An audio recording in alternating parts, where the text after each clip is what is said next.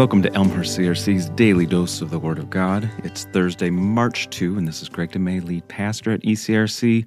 This week, we're journeying with Jesus toward the cross, stumbling along with Nicodemus the Pharisee. In today's reading, we'll linger on Psalm 121, verses 1 and 2. The Bible says, "I lift up my eyes to the mountains. Where does my help come from? My help comes from the Lord, the maker of heaven and earth." Psalm 121 is sometimes known as the Traveler's Psalm, and as we are walking along with Jesus during the 40 days of Lent, it seems especially fitting for us now. When ancient Israelites traveled to the temple in Jerusalem on pilgrimage, this was one of their go-to psalms along the way. We're in good company.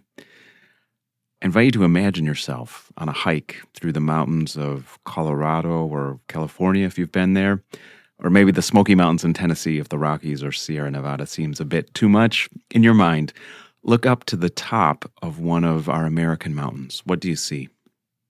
Chances are you see maybe large trees or huge rocks, boulders, blue sky, and if we're being honest, possibly radio or cell towers these days. That's how we do it.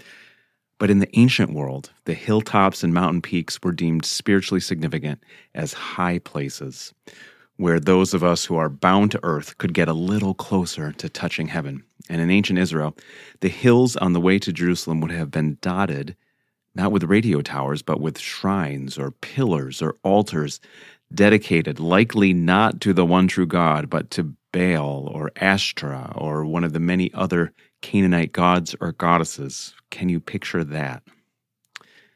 The Bible's invitation in Psalm 121 is to lift up our eyes to the mountains and wonder where the help that we need is going to come from.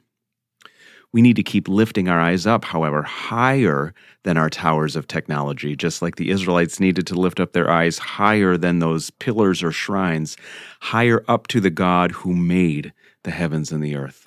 Surely the one who spoke all things into being. That God is the one who can give us help and healing and the saving that we need, even now. Let's pray. Oh God, we lift up our eyes to you this morning.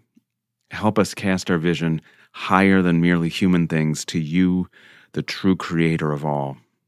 We remember, Jesus, that you came from heaven to earth and now have ascended back to heaven again in victory. Therefore, you have the right and the power to accomplish all that we need today. It's in your name and mighty Spirit that we pray.